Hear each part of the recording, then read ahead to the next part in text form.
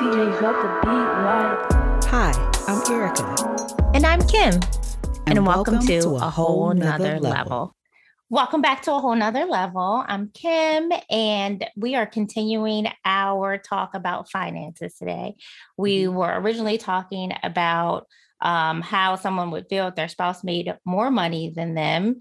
And now we have a couple of couples on today to kind of talk about how they deal with finances and give some insights. So does our first couple want to introduce themselves? Sure. I'm Reginald. This is my wife, Anita. Our other couple is our beautiful and brilliant host, Kim, and her husband.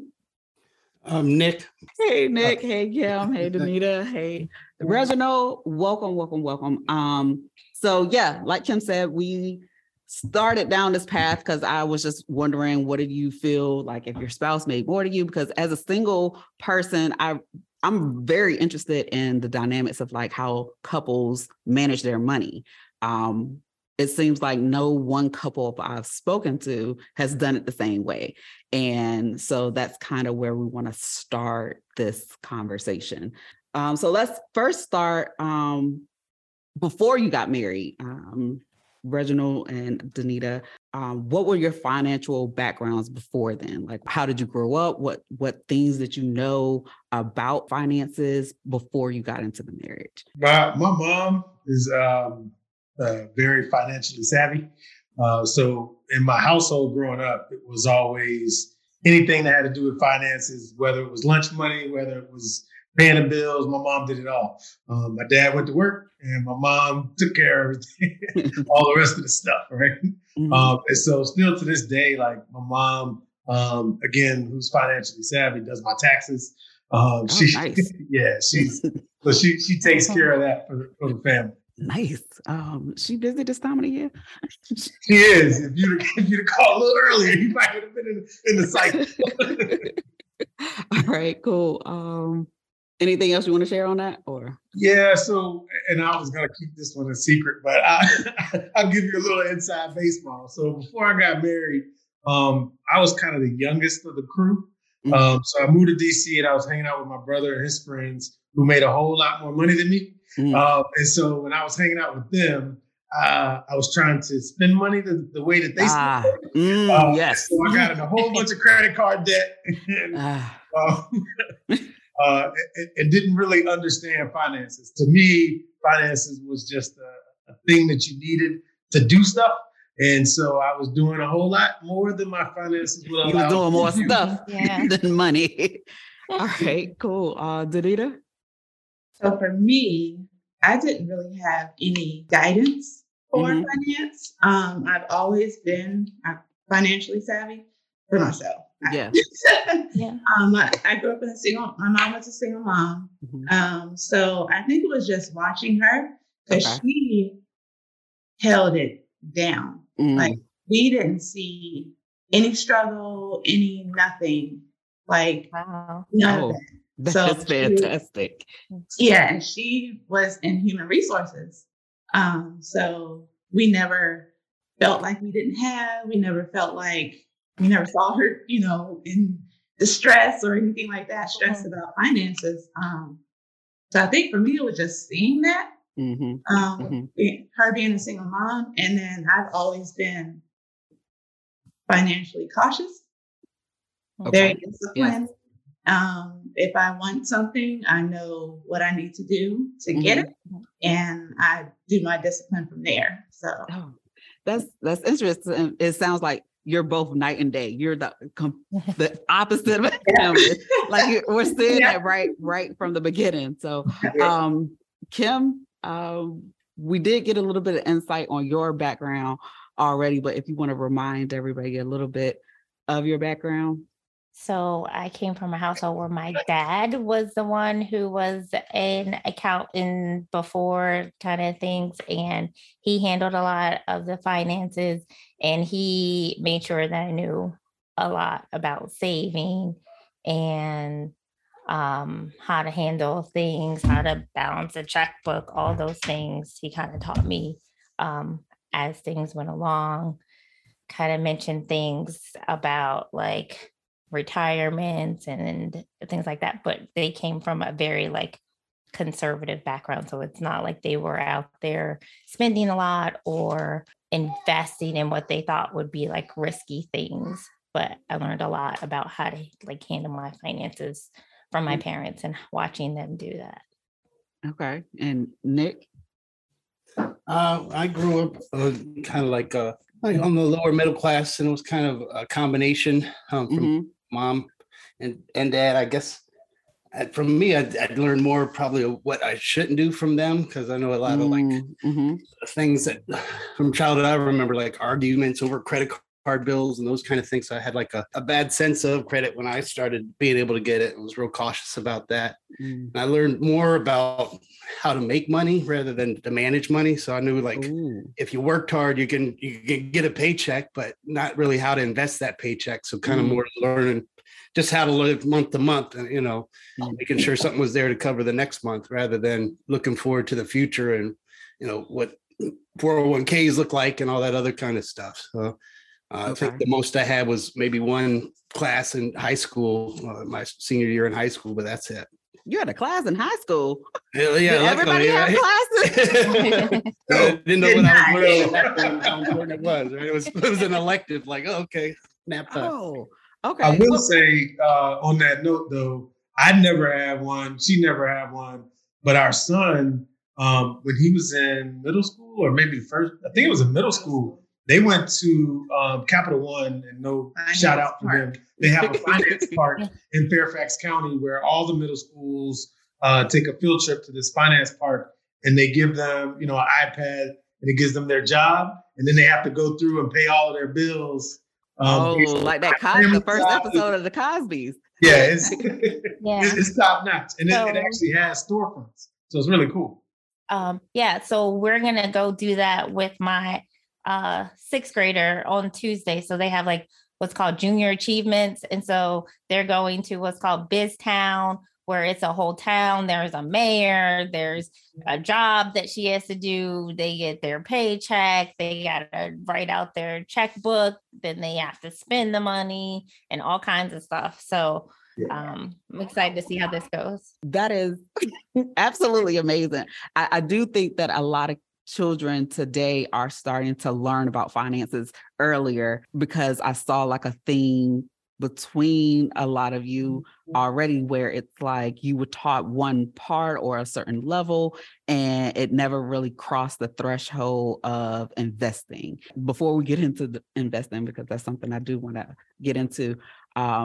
So now we've established what your backgrounds are and how they have varied amongst you. Now you have to, you're married now, and now you have to marry your lives together. And now you have this, you have opposites in the same group. And so it's like, how do you have those conversations? How did you get to what I'm assuming you're at now, which is a better place than where you started? So Nick and Kim, you can start us off on like, what ways are you using your finances? How are you managing things now? I think when you go into relationships, you got to know like finances is one of the big reasons that relationships don't work or fall apart in the end. So coming to a early understanding there can set you up for success long term with your relationship. And then if you guys are on the same page, because as we all know, there's not one way to do it, and everything can look different. So if you are going to take this journey, you want to make sure you have a partner that's on the same page with you. I think the first revelations I remember seeing is just where we might have been different, where I thought we were on the same page, was during like our marriage counseling and stuff like that.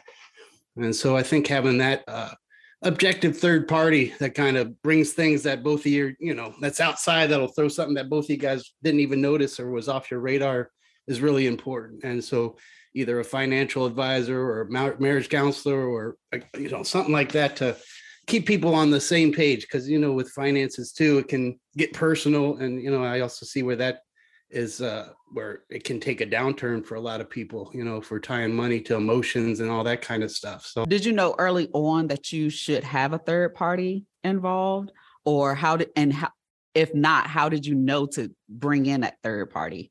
So we did premarital counseling, and that's where the pastor that we met with talked to us about having a bank account, how to share money, that we needed to like meet at least once a month to talk about like not just those things, but like other things that may be bothering us in our marriage, and try to do it in a non-judgmental, feeling neutral way, to not bring like everything in there in a bad sense. So that's where we first kind of started talking about things. And then we decided to take like a money class pretty early on in our relationship, in our marriage. That kind of helped us to frame how we think about as a couple, how we do it. We may not do everything that was in that class, but it helped us to kind of set up some boundaries around how we use our money. Yeah, I think once you do that, you can develop some like ground rules or some principles, and then you can apply those to the financial problems that'll come your way in your relationship. Reginald and Danita, do you have the same experience?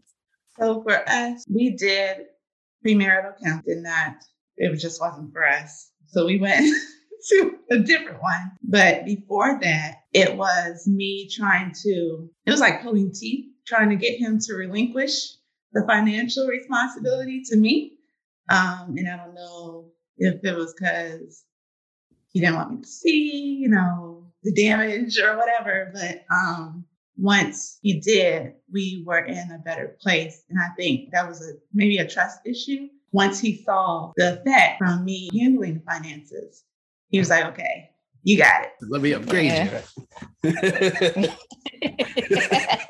Yeah, he was really hesitant. Unknowingly, talking about finances brings couples either closer together or, as you mentioned, Nick, further apart, because if you can't come to some type of leveling, some type of understanding that's a foundational brick for a marriage, especially trust, having that trust, like you said. Reginald, did you have anything to add? Yeah, sure. No, it was a trust issue, but it was more for me. One, it was embarrassing because I was in, like I said, a whole lot of credit card debt. So I didn't really want her to know how much credit card debt I was in. But then two, it was, how do you, even though we're both traditional, how do you go to work and then bring home all the bacon and don't know where the bacon is going, right? Like for me, wrapping my head around that was really hard. Yeah. Internally. It had nothing to do with trusting her. It had everything to do with kind of trusting myself that now I don't have control of something that I've had control over my whole adult life. Right. Okay. So I had to kind of let that control go.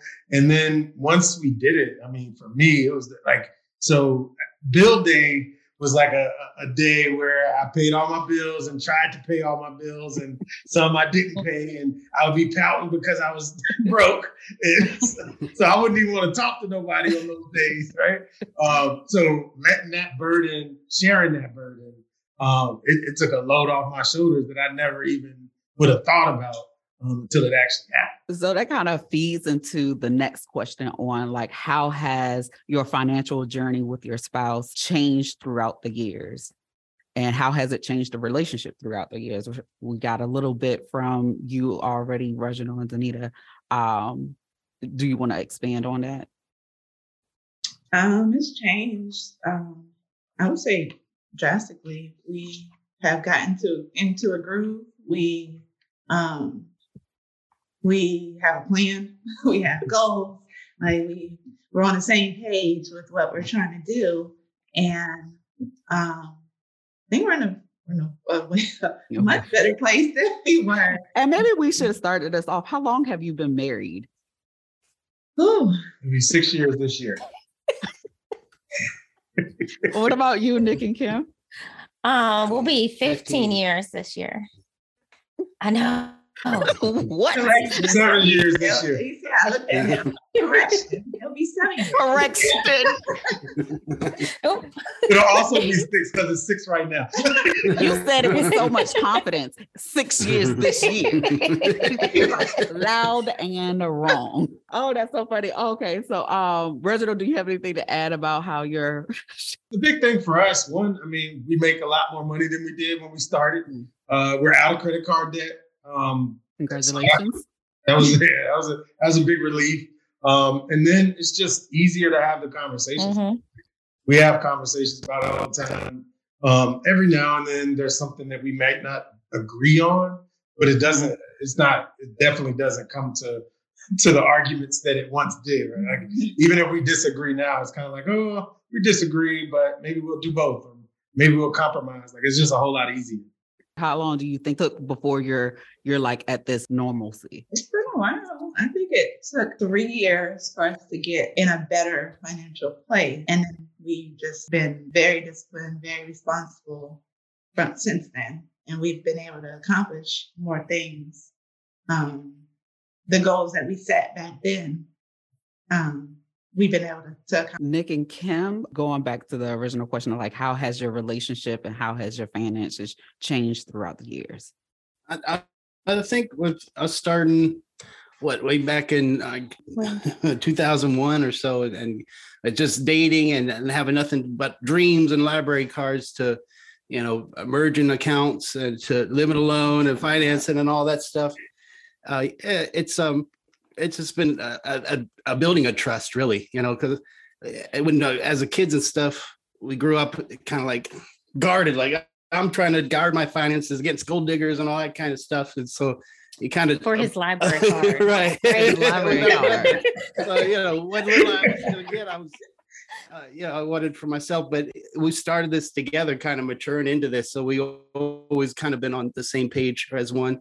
And, and that meant taking on all my school debt and all that kind of stuff when she didn't have it, and her showing me how committed she was to me by helping me get rid of that debt together. And me showing my commitment to her in the future by showing, we're sticking together. We're going to keep on building, planning and dreaming about getting out of debt to that day we got out of debt. And then, looking forward to the future and being able to stack stuff. It's just been a fun adventure that I think has grown us closer together, if anything, and shown us that, we work together, we can build a lot taller than just one of us trying to stack something up by ourselves. I mean, you over here preaching. Okay. Kim, is there anything else you want to say? So, no, I think that sums up most of it. Like he said, we've kind of gone from the time when we didn't have no cable. We was watching PBS all the time. No, nothing, reading to like all kinds of education. Library cards and PBS. Right. All the reason PBS went out of business. To being able to do that. And like you said, it's easier when you make a bigger paycheck, right? Yeah.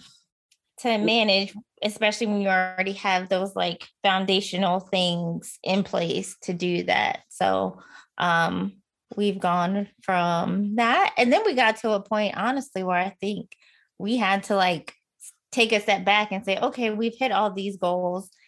Now we need to make some new goals. Yeah, we can't just flounder. And I think we did that for a little while. We were busy, all those things. And we just kind of thought we had things on autopilot, but it wasn't really making any traction.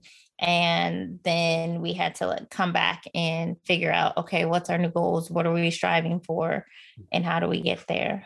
I think our biggest things now are like, of course, financial challenges will be getting the kids through school. That's a big one on the horizon. But then, taking care of our two mothers now. We're both widowed, and I know that's, if we did have financial conflicts, it's sometimes like, you're going to do that for her, or, those kind of things that might, it's real things that a relationship you got to deal with, and so being able to talk about it, and again, not tying that emotion to money and stuff like that, and is a key way to handle those challenges, because there is no one way that you're going to forego or miss any of those things. So you need more of a strategy to respond to them, as a couple. And remembering, even if you are both on the same page that you got to check in before you make like decisions. Because sometimes I think that happens, that you have that available, your spouse will say yes, but you kind of make that decision. And sometimes just remembering to include your spouse and say, hey, we're going to do this. You good with that? Even though they're going to say yes, just asking kind of makes you feel like you're a team. There's two things that you said that I kind of want to touch on. And this is the thing that really interests me, is like how you're actually managing your money. So with being a single person, I can buy whatever I want, whenever I want. I can do whatever I want with my money. I ain't got to ask nobody. I make a dumb decision. That's my problem.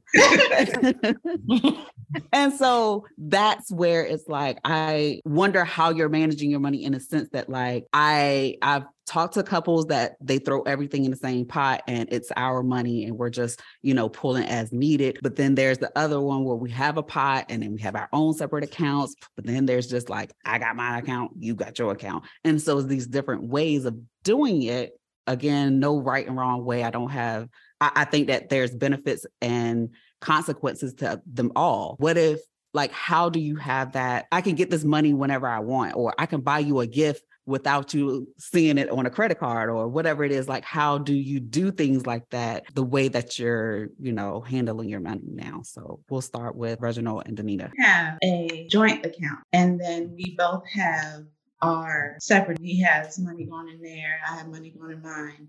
And it's for stuff that we don't want to use our money, for. Like if I want this t-shirt or these shoes, I use my personal account if I don't want to use our money. And if he's going out to eat with his friends or whatever, he'll use, that. But then we go do stuff together. We use our joint account, but we do have our separate, just for that reason. Okay. And that makes sense. Nick and Kim, do you have a similar situation? Yeah, we do the joint account. We tend to do like fun money where we'll take out cash and give it to each other for the weekend to do like per month. Yeah. In terms of the gifts and that kind of stuff, there's no surprises anymore. So it's more the thought that counts, and so it's all good with that. And, in terms of, that thought of, I want to go get it, the first thing that comes to my mind before those things are my three little people first. So it is hard to put that first now as a parent, and I think that stems from me growing up too. I grew up feeling what being in debt felt like. So I'm always real cautious of that. And always, I'd rather the freedom of being financially free than ever getting back there again. And that's kind of more of how I look at money now too, is it's a method. It's a new way of gaining freedom. Anything you want to add, Kim? No. That's what we do. So something else that you mentioned, Kim, were your financial goals. And so I know that I have goals. Sometimes they're a little bit more lenient than others, but I know how it is when you have your own individual financial goals. Mm-hmm. It'll be something like, I want to make $100,000. I want to be a millionaire, whatever it is, right? But as a unit, how do you come up with those financial goals? And then when you meet them, do you decide on the next goal? So I think we just have a meeting. We get together over lunch, dinner, something like that, and kind of explore what each of us individually think are our goals, and then try to decide what things that we need to do together, what things can be our individual goals, New Year's type things. We'll do just all goals, financial and otherwise, and then decide which ones are the ones that we're gonna kind of pursue. Mm-hmm. Like I said, the one time, I think one of our goals, we hit it and we hadn't realized until we sat down and crunched the numbers and everything. And I was like, oh, we need to make a new goal. We hit that one. Yay. Sometimes how we go about it changes. One of us will be looking and think about it and say, hey, we've been doing this as far as the mortgage. What do you think about if we change up and do this much each month, or add this onto the mortgage? And then you say, okay, sounds like a plan. Or, oh no, we still got daycare to pay for. So let's see how that pans out first or something like that. So that's kind of like how we do it. Yeah, I think it all stems from the budget. That's something we objectively can look at and see. We're talking about finance. So it is math, and math really can only be added up one way. So, yes, get somebody on the same page together first. And then, once you see that, now you can start tinkering. What if I take away from here and put it there and see what you're building on? And I think what the meetings give us is that it's written down now. So, a year is a long time and you can waver off course. But when we see that, oh, this is where we were trying to go. Let's keep on marching towards there and making those moves that get us towards that. That's a great idea. Did the meetings naturally occur, or did they? Oh, no. Was it like, we need a meeting? No, we made that a priority. And that's something like, that's how we realized we didn't meet our goals. Like, we both got busy finding that time to like meet and go over things. Got a little lapse. And then we came back to like, oh, we need to have these meetings again. And it was also, like I said, something that was like recommended by our premarital counselor. And then also when we took that class, it was like, yeah, go over your budget. And we we don't have it as often as we did before, but we still try to make sure that we check in maybe a shorter capacity, because it used to be a long meeting. Yeah. Like literally we'd be line out by line. Okay, you spent this much on this. We spent this much on that. Okay, what are we going to do next month? So we had to kind of cut it a little bit shorter. And like, I think that's something like anybody, you need to have a meeting with yourself and check in on your budget. I 100% need to every now and again. When we were in debt, it was more out of necessity, trying to get out and survive. When we started slacking is when we got lackadaisical. We were out of debt now and it was less, but that's when you can waste a lot of time. So that's where it's remembering that it's an ongoing thing and it is something you got to, pay attention to. You don't got to obsess about it, but you got to check in on it. Okay. So going back to the original question, Reginald and Danita, how do you determine what your financial goals are? Kind of depends. We know what we have, and then of course we have our own individual interests.